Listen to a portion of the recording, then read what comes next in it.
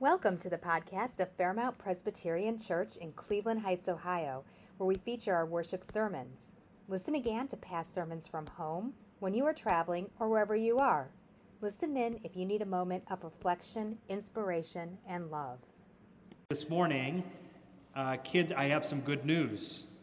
I have an early Christmas gift for you. Does anybody like Legos?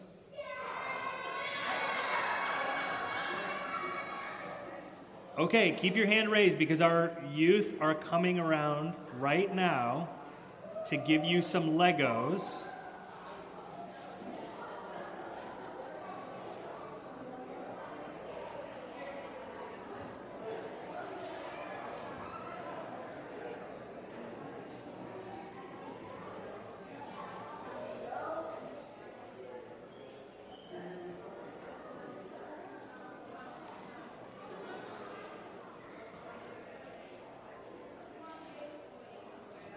Okay, so they're giving you Legos. Listen, because our scripture reading this morning is about building with bricks. And I asked Pastor Lindsay this week if I could get you all real bricks to build with, and she said no.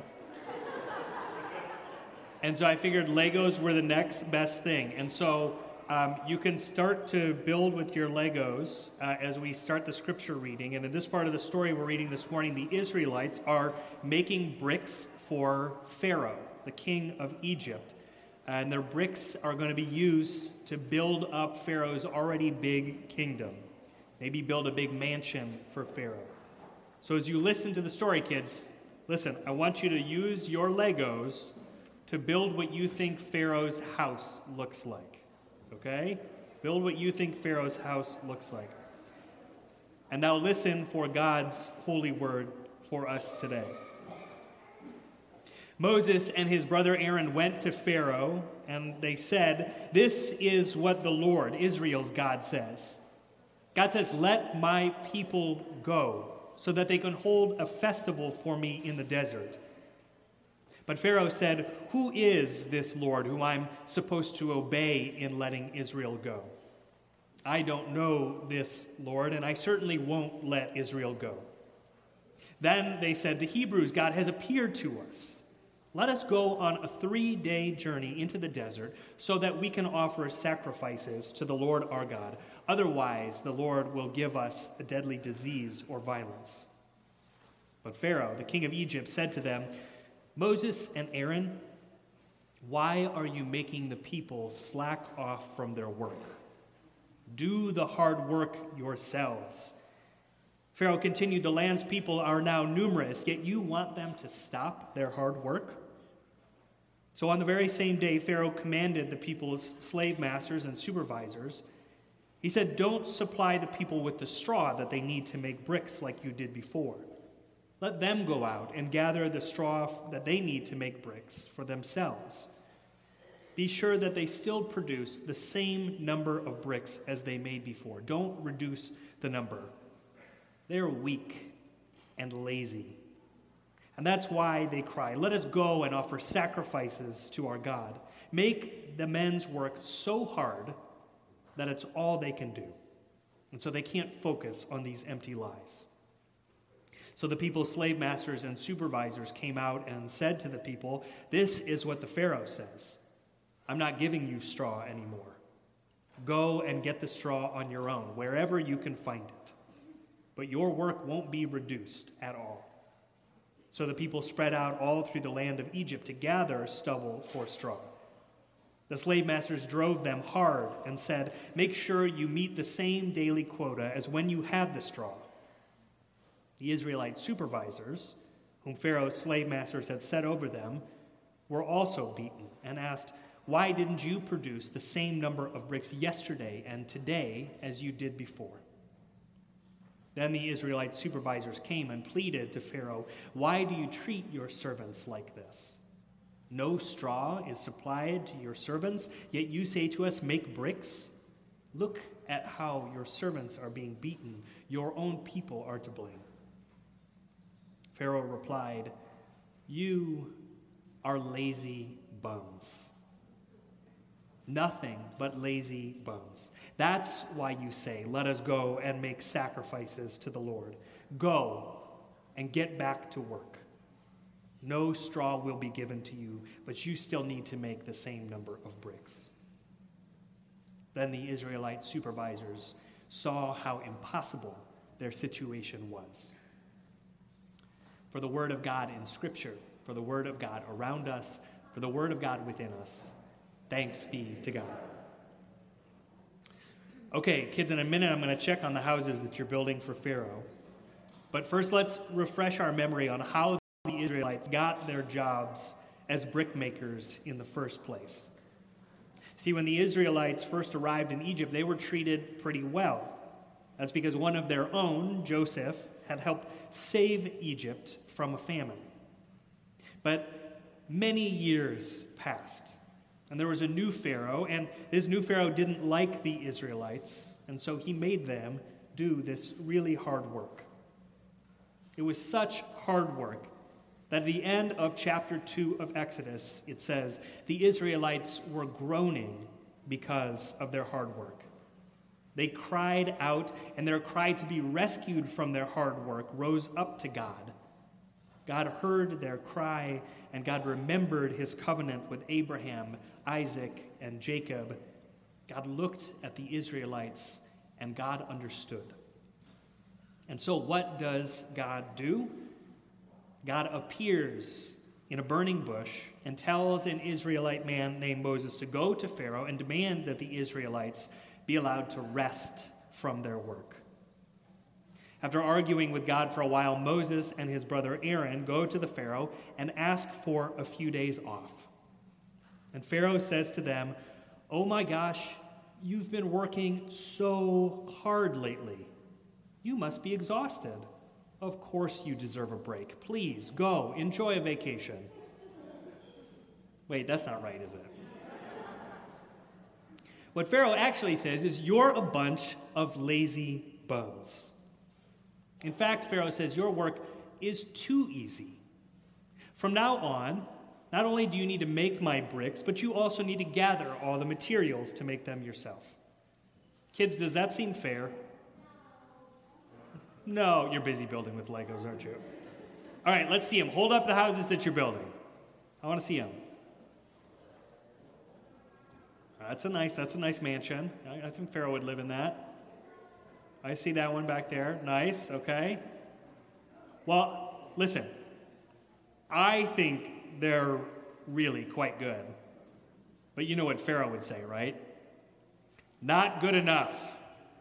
They need to be bigger and better, and you need to work harder and faster. Come on.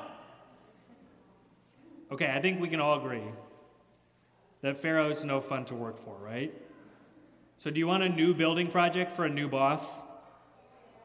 Yeah, okay. Well, if we flip ahead later in the same Exodus story, God gives the Israelites a different building project to build a house for God. So this time I want you to build with your Legos another house. I want you to build a house for God.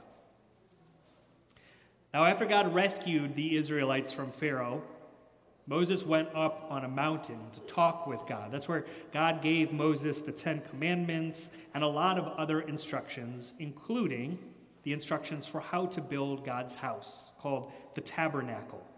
This is the house that God was going to live in while the Israelites were in the wilderness. And God gives Moses instructions for a beautiful house, a house made of stone and wood, inlaid with gold and silver and copper.